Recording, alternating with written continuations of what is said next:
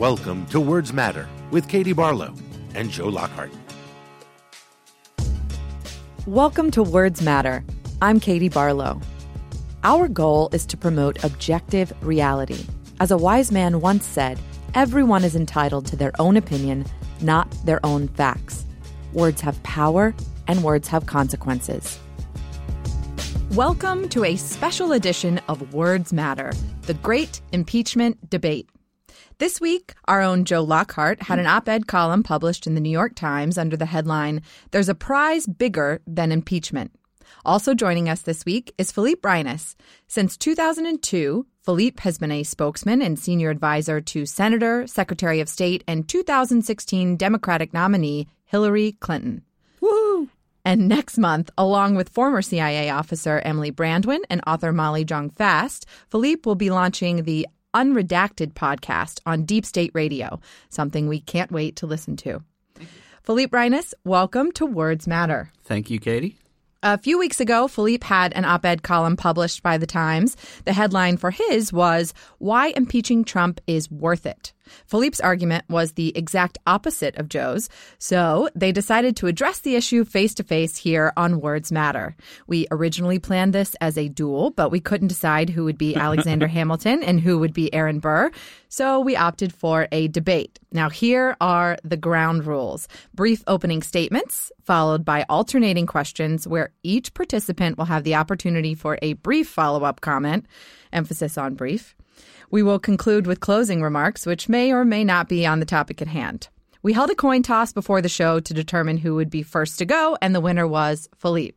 So, Philippe, we'll begin with you. I will receive the kick. So, first of all, thank you, Joe. Thank you, Katie. Thank you, Adam, for having me.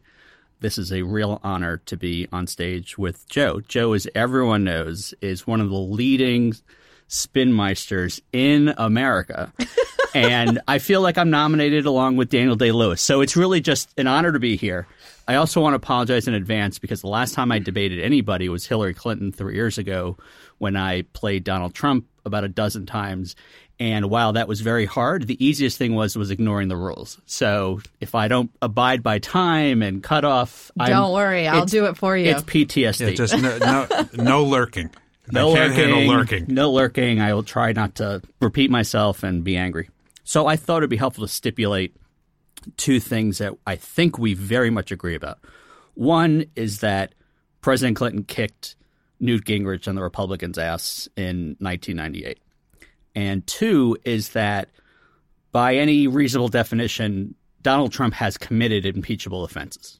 So we're not debating about whether to or not to because of the merits. I think where we different is how we see the reality of the situation. I wrote my op-ed to challenge something very fundamental, which we've all seen on the internet, on television, something that is just taken for granted. And it's the sentence that the impeachment of Bill Clinton backfired on the Republicans and that they suffered for it. And if we impeach Donald Trump, we will suffer for it. We will maybe put him back. We will reelect him. We will lose more seats in the Senate. We could lose the House. The usual things that Democratic catastrophizers do. But it's a valid argument. My op-ed was meant not necessarily to convince anyone that was wrong. It was to convince them to stop taking it as a certainty. I think the easiest way to put it is this. If I were Joe in 1998, 1999, 2000, I would be incredibly proud of myself, my team, my White House, and my president. They executed a perfect plan, and it required a lot of discipline and probably convincing Bill Clinton of a lot of discipline. There is no question that by that point, Republicans faced a serious backlash, kicked his ass, literally kicked Newt Gingrich out of office as speaker. You can't find any reasonable metric to say that it didn't hurt them. At that point, looking back 20 years later, from 2000 on, basically Election Day 2000 on, I think it is much, much harder to make that case. First and foremost, George Bush went on to win in 2000. He went on to win re-election, while the Republicans lost some seats in 1998 in the House. They did not lose any seats in the Senate. More importantly, they maintained control of the entire Congress pretty much through 2006, with the exception of a period in 2002, 2003, when Jim Jeffords was skipping back and forth. So while it's natural because we only have two impeachments, Andrew Johnson and Bill Clinton, to compare, let's acknowledge that this is completely different. We are talking about a blowjob versus treason. And this is for immature audiences only, but that's what it came down to. And I believe this is an important conversation to have. So the reason I think we should move forward, and we can talk more about this, is the more we have talked about what Trump has done in the last 2 years, the more public opinion has changed. The needle has moved as we've learned things. We just learned so much more. And the bottom line is, this is not something Trump did in the car ride home on January 20th, 2017 from being sworn in. This is something he's been doing day in, day out. It is an open wound. There is a real cost to allowing this to going on. And I think you know, Joe, me long enough, and Adam, that I've been called a lot of names. Naive is not one of them. But here I do feel that there is a sense of right and wrong. And there is a time where that is paramount. All right, Joe. Well, I mean, Philippe, sorry, but your middle name for all of us has been Naive since I've met you. I'm going to also start with what we agree on. I think President Trump has committed high crimes and misdemeanors. I think he's a clear and present danger to the United States. And I think it is in the national interest to limit his presidency. If there was a way to remove him, I would be for that. And I think the one thing Philippe and I would agree on, and I have to go to my favorite philosopher, the Deputy Ops in Wire, Deputy Ops Rawls, when he turned to McNulty and said, "McNutty, you are also a gaping asshole." And I think that applies. You're not talking to me. No, I'm talking about the President of the United States. Because that I have been called. Yes, and now I get my immature audience. But let me talk about why I think we shouldn't impeach. First off, it's a futile effort. The Senate will not, I just believe this 100% firmly, the Senate will never vote to convict the president. You can't even get, after the Mueller report, 448 pages of damning evidence. I think one senator put a statement out, and it was a statement of criticism without any action. And Susan Collins of Maine called it an unflattering profile. That tells you where the Republicans in the Senate are. Couple that with the public not really being engaged and I think not understanding the entire process. My biggest fear is the Democrats push through impeachment, the president is acquitted in the Senate, and a large part of the population says the president is innocent. The president is not innocent. If there was a way to remove him now, I would be for it. There is no way to remove him now. And the third thing I'd say is Democrats won in 2018 because they talked about issues like health care, infrastructure, taxes. The media in Washington can't walk and chew gum. They just can't. If we are in the middle of impeachment, none of those issues will get debated, and the 40 new Democrats that just came to Congress will be at further risk of losing their seats. That doesn't mean we shouldn't do anything. We should hold them accountable. Remember in Watergate, the Senate Watergate Select Committee that raised the profile of all these issues before impeachment started. So I think we should have a series of high-profile hearings on the Hill where all the people come up, Don McGahn, Bob Mueller, Bill Barr, Jared Kushner, Donald Trump Jr., and we lay out piece by piece methodically. We do move public opinion. We won't move it in the Senate, but we can move public opinion, and we hold them accountable. Here's where I think Democrats get in trouble, and I'll see how my worthy opponent reacts to this. We all want to hold the president accountable. I think most Democrats also want to punish him. Holding him accountable is the right policy. Punishing him is an emotion. And Democrats too often get ruled by emotion and, doing the quote unquote right thing. The right thing to do is to beat him at the ballot box. We shouldn't take any risk that we unite Republicans. We tell people he's acquitted. That's why we have to wait till Election Day 2020. So in round one, points to Joe for brevity after the stop sign. For those of you listening, our producer is in the room and giving our guests minute warnings and 30-second warnings because apparently our guests might have a tendency to keep chatting. All right, so Philippe, I will interject that this is a home and away. We're going to debate on Philippe's podcast sometime soon. And in this one, we control the editing. So Philippe, talk all you want. And Doesn't mean anyone's going to hear it. It's 3-1 in here. I had to ask for water. All right, that's true. We were depriving It's of like water. 90 degrees in here. Oh, that's not water. So first up, Philippe, you get the first question, and I'm going to build off of a couple of things Joe said and lay a bit more groundwork. So one of the arguments against going down the impeachment road is at the end of that road is the United States Senate. And currently there are 53 Republicans, 45 Democrats, and 2 independents. And they would sit in judgment as the jury if the House approves articles of impeachment against President Trump in a trial held in the Senate chamber, presided over by the Chief Justice of the United States. Now, remember, impeachment by the House is the equivalent of an indictment here. And that's what every prosecutor would say is the easy part once they decided they had enough evidence to go before a grand jury. And convincing a jury is the harder part. And under our Constitution, there's a 2/3 majority requirement. 67 are needed to convict and remove President Trump from office. So, Philippe, in your Times column, you say, quote, "The political case is so strong and the evidence against Mr. Trump is so persuasive that, however unlikely, it is not impossible that 20 Republican senators join the Democrats."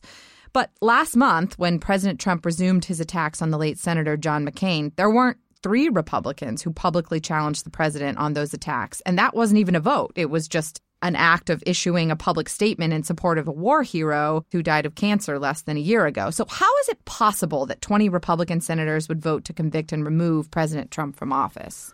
Well, it's definitely an ideal scenario. I'm not going to pretend otherwise. I don't think Wait, are you smoking something over there? I don't think – in fact, I know. I'm not arguing that we should do because we've got a really good chance or really any chance. I think the House passing articles of impeachment and doing their thing is somewhere 90% plus. The Senate doing their thing is somewhere 0.09% less. But I guess where I really differ is so what? And – a couple of things that Joe said. There is a way to remove someone from office, and it is impeachment. And again, not to be pie in the sky, but this is what it's for. But more specifically, I think there's what would be accomplished along the way and a debate about the backlash. What would be accomplished along the way, because Joe hit something right on the head. People don't understand what this is. They think impeachment is removal. It gets one big blob. And by the way, there's no reason why I don't understand this. We've only done it twice. I don't think any of us were alive for Andrew Johnson. And Joe was raising his hand. He was an infant. He was an infant. So there is education that's needed, but that's part of what a trial is for. A trial would be just one big education session. And I am bothered by the fact that Congress is following public opinion as opposed to Congress leading public education. If you look at the Nixon numbers, they're very interesting. I think we were all alive for Nixon, maybe not Katie. Katie was not. The rest of us were. I don't remember for shit. It was like 5, but 4. And I think in hindsight, we all think it was a slam dunk case. But the truth of the matter is I went back and I looked at an article about the numbers. For the bulk of the time, including right up until he left, most of the country either didn't appreciate or agree that he had committed a crime. Even fewer people agreed that he was aware of it, or that and even fewer people, very small group, think that he orchestrated it. And hand in hand with that, fewer people thought he should be impeached. It wasn't until there was something momentous like the Supreme Court decision ordering him to cough over the tapes.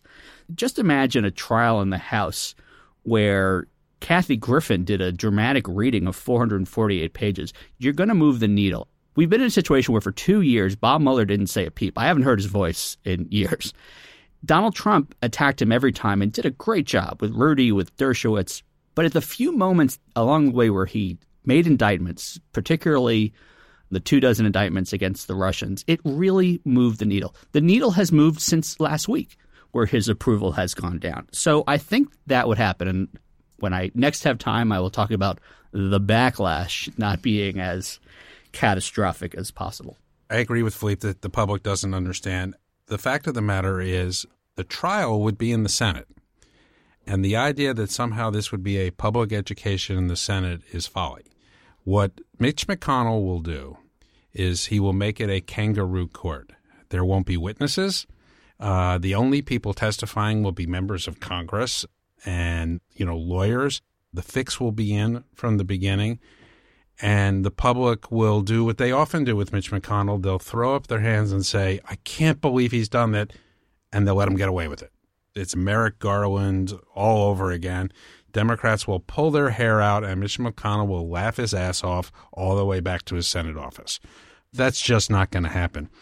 All of the things, though, that I think Philippe wants to happen can happen outside the context of impeachment. The problem with impeachment is once you say we've opened an impeachment process, you have to finish it.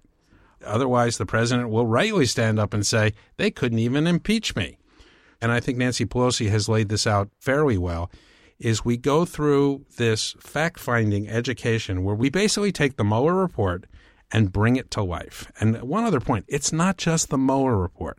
Let's not forget what SDNY is doing, the financial situation. This argument drives me crazy. Yeah. We can bring all of this to life about the corrupt nature of the president. And you know what?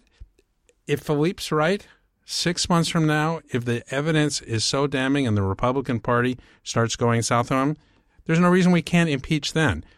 But right now, every Republican senator is operating under the same principle that if I defy Trump, I will lose my seat. I can't even get past a primary without Trump voters, so I will never defy him publicly on anything, much less removing him from office.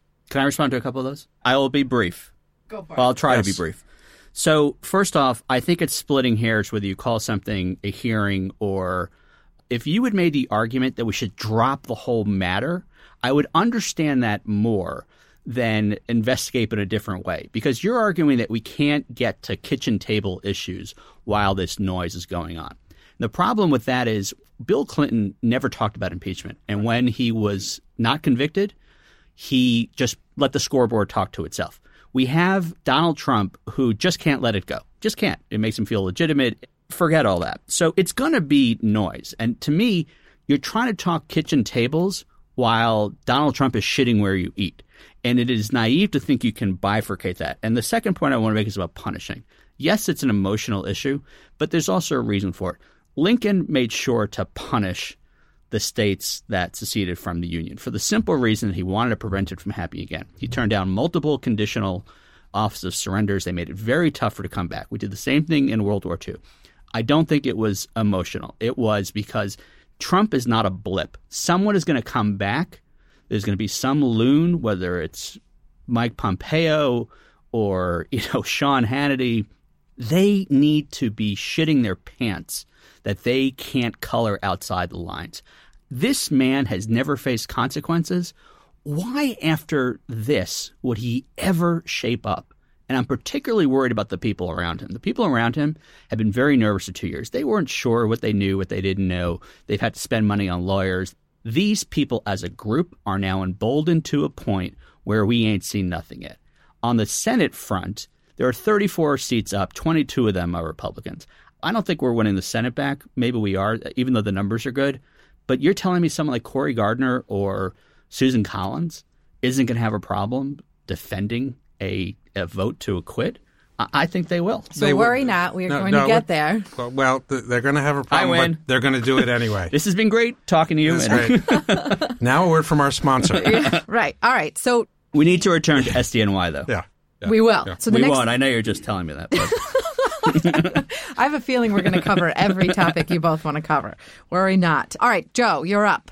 So you say in your piece, quote, Mr. Trump is 3 years into destroying what we know as the Republican Party. Another 2 years might just finish it off. Now, in 2 years, President Trump successfully nominated more than 100 federal judges, including 2 Supreme Court justices and 37 appeals court judges. He has withdrawn the U.S. from the Trans-Pacific Partnership and the Paris Climate Agreement. He passed a major tax cut, rolled back Obama-era policies and regulations on the environment, the financial services industry, immigration, healthcare, food and worker safety, LGBTQ rights. Given that there are only so many hours in a day, wouldn't Democrats rather have Donald Trump's attention preoccupied with defending himself against impeachment rather than focused on Obama-era policy and regulations to target next? Well, it's a little bit of a false choice, and I'll agree with Philippe here because he is obsessed with defending himself. It doesn't matter what Democrats do. Again, but he is Donald Trump. He is Donald Trump, yeah. Too many dangling modifiers. Yes. I have a comeback for that, but I'm going to save it for later.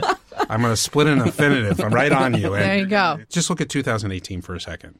While everybody in D.C. and in the cable ecosystem was all caught up in Russia and no one was running ads out there, they won on these kitchen table issues.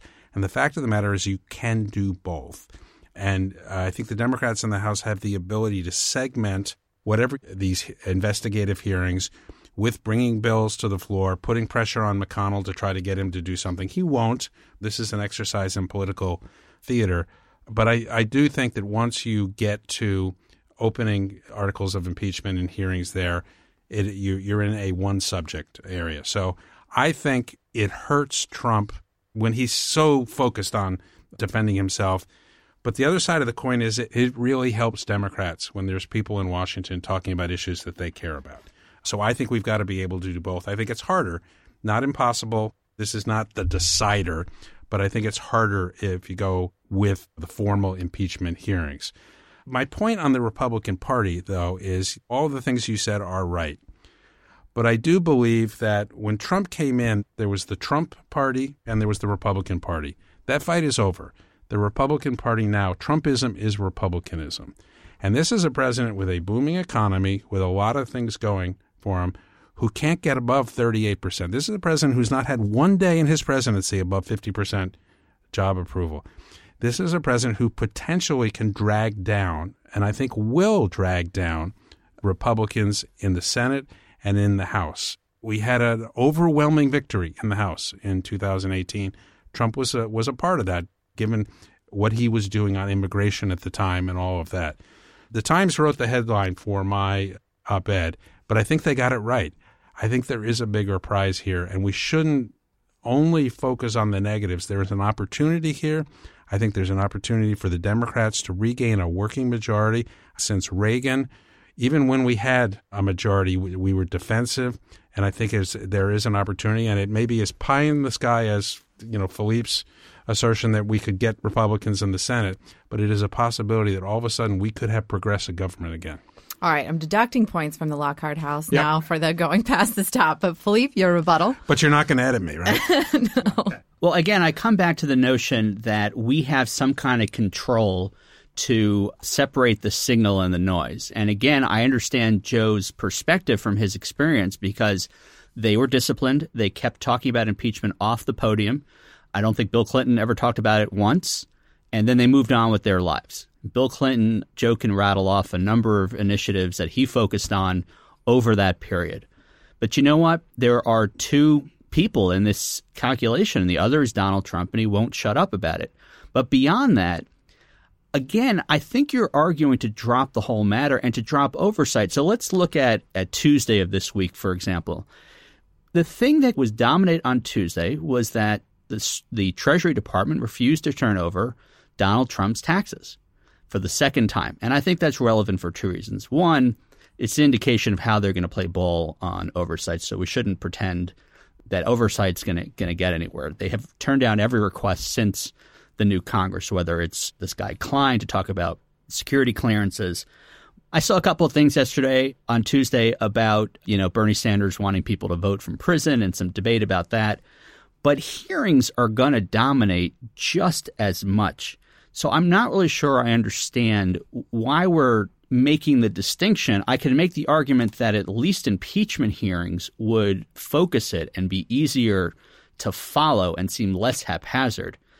On the Trump part, I agree, and I have long agreed, the Republican Party is a dead party walking.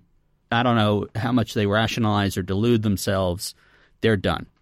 But I don't know that Trump is done or Trumpism. In fact, I do know it's not done. And this is not as simple as right now. You can go back to 2008, the financial crisis, Sarah Palin. Obviously, it manifests itself in 2010 with the Tea Party. And frankly, we never use the term Tea Party anymore, but that's still what's going on now. I hope to God this period in our history comes to an end in 2020. I don't think it will. And I think that argument, too, argues for inflicting punishment. If I had a crystal ball and I knew we couldn't convict, but we could or would beat him in November 2020, I probably wouldn't be so worked up about this. I still think that impeachment is not simply an option for the Congress. It's a responsibility based on his behavior. And I wouldn't want to risk it and he'd be gone. But this is such an open wound that if this goes on for 6 more years, boy, are we fuckity fucked. All right. So I'm actually going to ask you to expound on that a little bit in your next question, Philippe. Okay. So in your piece, you argue that while impeachment may have hurt Republicans in the short term, they lost seats in the 1998 midterm elections and the effort to convict President Clinton failed. In the long term, not only were there no lasting consequences, but they kept control of both houses of Congress and the presidency in the next election.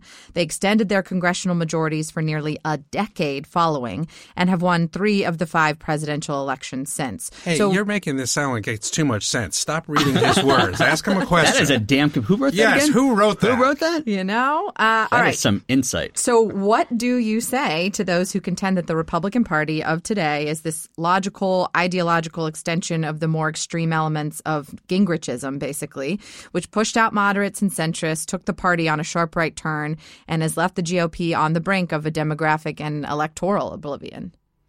Well, I keep reading this, that the Republican Party is demographically doomed, yet somehow they keep pulling out these elections.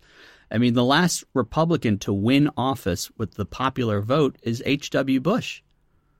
Gore, Bush got in, the son got in 500,000 fewer votes, and then Trump got in, 3 million fewer votes. So I guess this notion of we're on some kind of natural trajectory that if we just sit and cruise, that they'll implode and take care of itself. I'm not passive. I don't want to agree with that because to me, there's an issue here where every guardrail, and I think we're seeing this, is failing. And it's failing because when you're driving down the highway and you're nodding off at 2 a.m, the guardrail is meant to knock you back in your lane and wake you up when you're swerving. It is not meant for a fucking lunatic to be in an 18-wheeler to just absolutely ram it and drive off the road. And it's not just the Democrats that are stuck in the cargo part of that trailer. The Republicans in there, too. I'm not defending them, but they have no control over what's going on. And Joe is 100% right. No one's going to try to challenge him. But that's almost a better argument to try, because we can be politically savvy with a plan, and these guys are subject to a pinball that's bouncing around against the bumpers and tilting the machine and making all sorts of noise, but really not in control. And the other thing I think we need to be sober about is about the noise issue is, we don't control the Senate. And talk about Republicans. You've got Lindsey fucking Graham, who is running around saying he wants to investigate the investigators. So the noise might be there either way. I'm going to use my last bit of time from Adam Saenz too, and boy is he's a hard ass about this. Just on the Adam educational is our front, producer, by the way, for those folks listening. And I've known Adam forever. We'll know Adam forever, and he's been a great timekeeper you have dinner with him and he's holding up signs about, when dessert like is. Mueller flicking the lights on and off. It's Adam with his signs. 30 seconds to salad is done. Just on the educational front, SDNY is the Southern District of New York. It's the U.S. Attorney's Office. And there's whatever rattling around there, it's mostly Michael Cohen. But in an ideal world, there's some nasty stuff there that catches up with Trump. It's important to note that it's part of the Department of Justice and the same kind of Bill Barr stomping on it could happen again.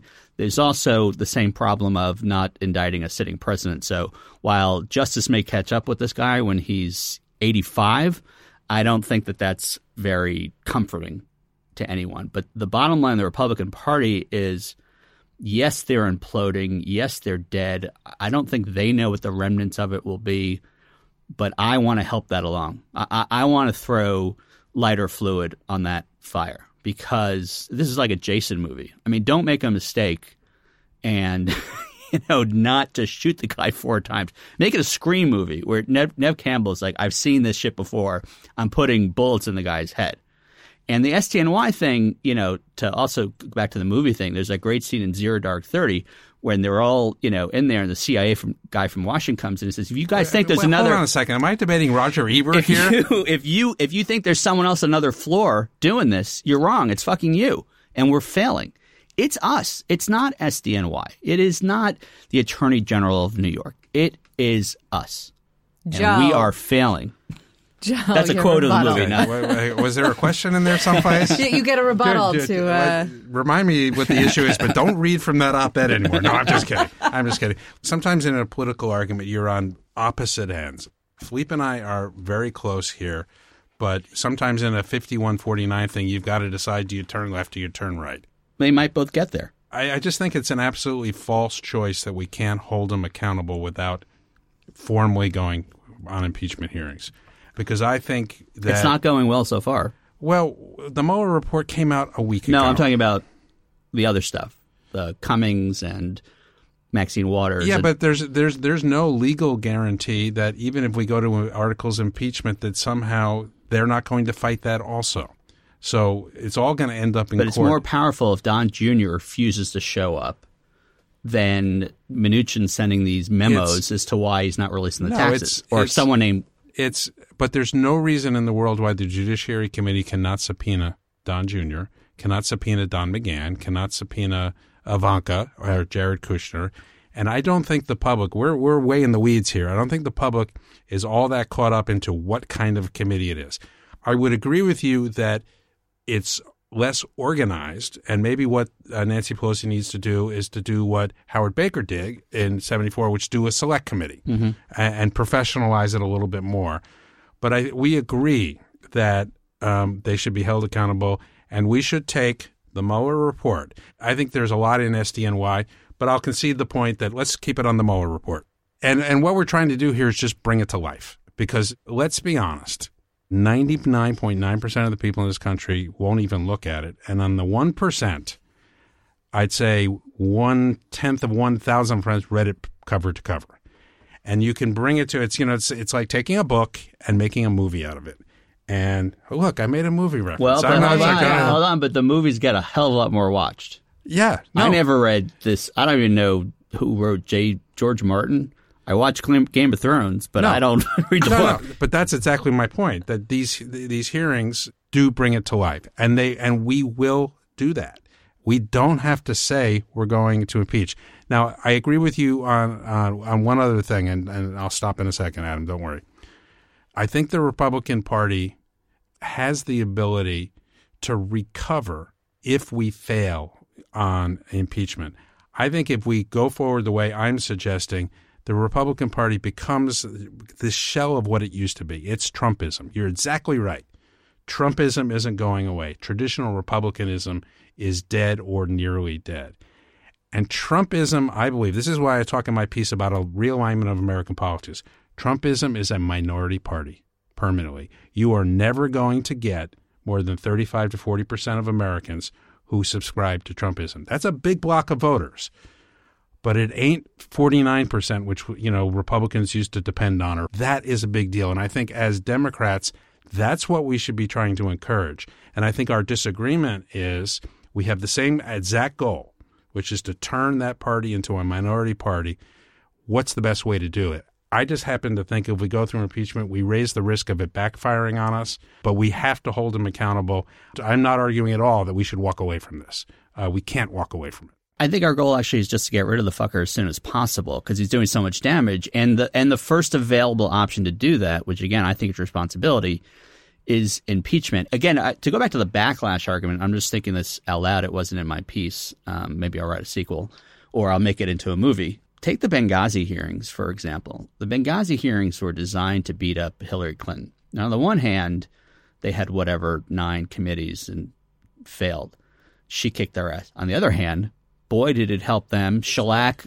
It stuck. So why are we saying if we did the same thing, it wouldn't do damage in a different way to Donald Trump? Maybe it would soften. Maybe it's the Omaha landing of 2020. And think about it for a second. Think about crazy Jim Jordan. I mean, these hearings are jokes because of the Republicans. And impeachment hearings impeachment hearings will be exactly the same. That doesn't change. But you make my point on Benghazi, which is they were trying to embarrass her. They were trying to weaken her. They were trying to bleed her. They weren't trying to remove her. They weren't trying to take her job away from her. And I totally agree with you that the ultimate goal is how do we get him out of office the fastest way possible? And I think if we go through the articles of impeachment, we will fail in the Senate. There will be a whole lot of people who say, oh, I guess he's innocent. And that makes it harder to defeat him at the polls in 2020. Our first legitimate chance to remove Donald Trump from the presidency is in 2020. It is not in 2019. But go back to the Benghazi thing, Chris, because now I'm thinking out loud again. The Benghazi situation is incredibly comparable in that, there were 9 committees looking at it. The first 8 were standing committees. They were the Intel committees, the Foreign Affairs committees. It wasn't until the House Select Benghazi Committee that it really focused and really went ongoing for a long time with a lot of witnesses, including her. So I do think when you say it wouldn't be the worst thing to have a select committee, I think it'd be the Howard Baker model is a big one. Yes, I agree with you. And totally. so, then I think we're talking about semantics. We're not only talking about semantics. You're playing word games. All right. Back to regular order. We are playing politics. This is why Joe is the Daniel Day-Lewis and Meryl Streep. Is this method podcasting? If they had a child, it would be Joe. Method politicking. All right. You'd have 9 Oscars. So can you think not out loud for a minute? Back to both of you. Back to regular order. I've been saying that out loud. All right. So, Joe, you are technically up with the next question, which will, I'm sure, stir up a few additional talking out loud points. You point out, Joe, that President Clinton reached the highest approval rating of his presidency, 73%, the month he was impeached by the Republican House. This week, Politico reported that Donald Trump's approval rating was 39%, tied for the lowest mark in his 2 years in office. How is it possible that the political calculus and physics are the same or can even be applied to impeaching a second-term president who enjoyed the support of nearly 3/4 of the American people, as opposed to that of a first-termer who's had trouble cracking the 40% mark from the start of his presidency? You really can't. And I'm not trying to say that 1998 is the precursor for 2020 for the very reason that Bill Clinton was not on the ballot. He was done. Richard Nixon was not on the ballot. He was done. Now, I will say this, that if the Constitution was changed, Bill Clinton would have been reelected in 2000. I believe that. I can't prove it, but I believe that. And we can talk a lot if we want about why Al Gore lost, but that's boring. I think that is. Let me let you finish, but I do think there are aspects. Yeah, but they are not comparable. What is comparable, though, is what happens when the opposite party tries to remove you, and there's an instinct to rally around. And what my fear is, and I'm repeating myself, so this is not a deep thought. I don't even need that 1 minute, Adam. When this gets to the Senate, the president will be acquitted, and my worst fear is that will give enough people who've been holding their nose on Donald Trump enough cover to say, you know what, the Senate took a look at this, and the guy's an asshole, but I'm going to vote for him. And I don't really like Bernie, Elizabeth, Beto, Buttigieg, whoever we nominate. So I'm going to vote for Trump. This is a winner-take-all game, and it's a political game, and it's about who wins in 2020. And we agree on that, I know. And it's just a question of how you get there. I mean, the biggest example of someone getting away with murder is literally someone who got away with murder, O.J. I mean, O.J. was acquitted. I don't think if he had run for president a couple of months later, he would have gotten anywhere. There is a way of battering someone to a point, but I think it's important to talk about for a second Gore, because the biggest, if we were going to debate what Gore did or didn't do right, one of the first things would be using Bill Clinton. And impeachment did get in his head. Bill Clinton was incredibly popular, yet his vice president had to decide what to do about it. It was used as a cudgel, even if it was just psychological. He picked Joe Lieberman because Joe Lieberman was a Democrat who was very outspoken and critical. He did it for the moral high ground. This was used as a cudgel, and it might be subtle, but it was important. If I had a crystal ball and I told you we'd hold impeachments and we would have a trial and vote in the same time span, Andrew Johnson's was 3 months start to finish, Bill Clinton's was 4 months, and he was removed, you'd agree with it. You would agree with proceeding. I would agree with proceeding. And if I guaranteed you removal. And on the flip side of that, I guarantee you he won't be removed. And then the political calculation becomes, was that effort a net positive for Democrats in 2020 or a net negative? I can't imagine Donald Trump coming out more popular of a failed trial than Bill Clinton. Like you said, the guy can't get his numbers above X because he's a disaster. But let me do one. Let me do one level set here. None of us sitting around this table could imagine Donald Trump being elected president. We are giving voters a level of engagement and education on these issues that they don't deserve. And again, I keep coming back to it. If I'm sitting there in Ohio and I'm disappointed with the way he's acted, I'm disappointed that the promises weren't kept, but there's this Democrat out there that $500 million were spent attacking on in ads, and they go, well, you know, they did take a hard look at this. It smells to high heaven, but the Senate says he's not guilty. That, I think, is a big deal. Yeah, but he's running around now saying Mueller says he's not guilty. But he's saying it, but not the United States Senate saying it. The United States Senate will put their mark on this. The United States Senate doesn't tweet incessantly. He has successfully – Mueller's approval got shellacked over the last 2 years. He is setting the narrative. He uses these words like exoneration. He's doing what you're already saying. I mean, he's already acting like impeachment failed. So why not go for it? All right. So your final question actually is looking with eyes to 2020, Philippe. Yep. And no rebuttals for the final two questions since we are getting close on time. But Philippe, you argue that the 2020 political landscape gives the Democrats an advantage in that 22 Republican senators are up for re-election against just 12 Democrats. You say, quote, a Republican vote to acquit the president could tip at least a few vulnerable Republican seats. But we saw in the Brett Kavanaugh confirmation, it's difficult to predict how divisive Senate votes will play when voters cast their vote at the ballot. The exit poll evidence suggests that the Kavanaugh vote may have tipped a few vulnerable Republican seats into the win column. With all of the policy and other political issues seemingly in the Democrats' favor, maybe in 2020, isn't impeachment too much of a wild card in what could be a rare opportunity for the Democrats in the Senate? Well, there's like 8 great questions in that. In no particular order, one of the most sober things about last year, like I don't know if anyone can tell, but I like quantifying things. I like going back to see what the numbers are. And within this saga of the last 2 years, I've gone back and read a lot of Wikipedia about our 44 presidents. And before anyone says, no, it was 45, Grover Cleveland served twice. There were 44 men because it's the most annoying thing on Twitter. Hey, you're 45. It's very rare for the House and Senate to diverge in a midterm, and it did last year. And it did so pretty much in the states that had anyone living more than like 200 miles from a city stayed Trump. For whatever demographic reasons that we're stuck with, it is. The best part of your question was the Kavanaugh part. Kavanaugh part was particularly deflating for this reason. For 2 years, Trump's approval rating, as we've said 100 times, has never gotten above whatever, 40, 45, doesn't matter. But the other 50, 60% haven't necessarily been a monolithic block.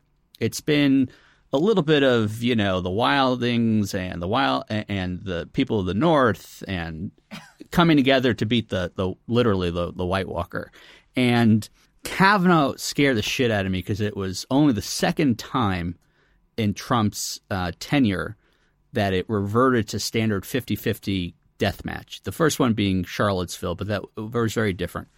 Kavanaugh, again, was very deflating. And I think it's a great question to talk about whether a failed impeachment would trigger another one of these fight to the death that Republicans, and if I were sitting on Joe's side, and I think, it would be interesting is Joe and I could switch seats in terms of making the other argument. We probably could both make the other argument really convincing, which means I win because my only point is that it should be a debate, not a slam dunk. But the point is that a failed removal could turn into just a reasonable Republican saying, this is an attack on me. This is not an attack on Donald Trump. The Democrats are trying to take my guns. They're trying to, kill babies after they're born, like on their 5th birthday. It's stuff like that. That is a real risk. Whether that would kick in to our 2020 candidates, I don't know. Again, I think someone like Susan Collins, Cory Gardner, if they're on the fence because of, say, their Kavanaugh votes or other votes, I don't think this would help them. I was surprised. I read something in Politico the other day, an analysis saying even with the numbers this tipped, taking back the Senate will be hard. I think 2020, I don't like putting all the eggs in one basket of one day a year and a half from now. I would like at least 2 baskets. 2 baskets. All right. 2 bites at the apple. Yep. Okay. Joe, your final question, since we're cutting you off from a rebuttal, which I'm sure is killing you. There is no rebuttal to what I said. It was so rebuttal. Is he still talking? One place where you and Philippe are in complete and total agreement is in describing the case against President Clinton as a flawed political prosecution.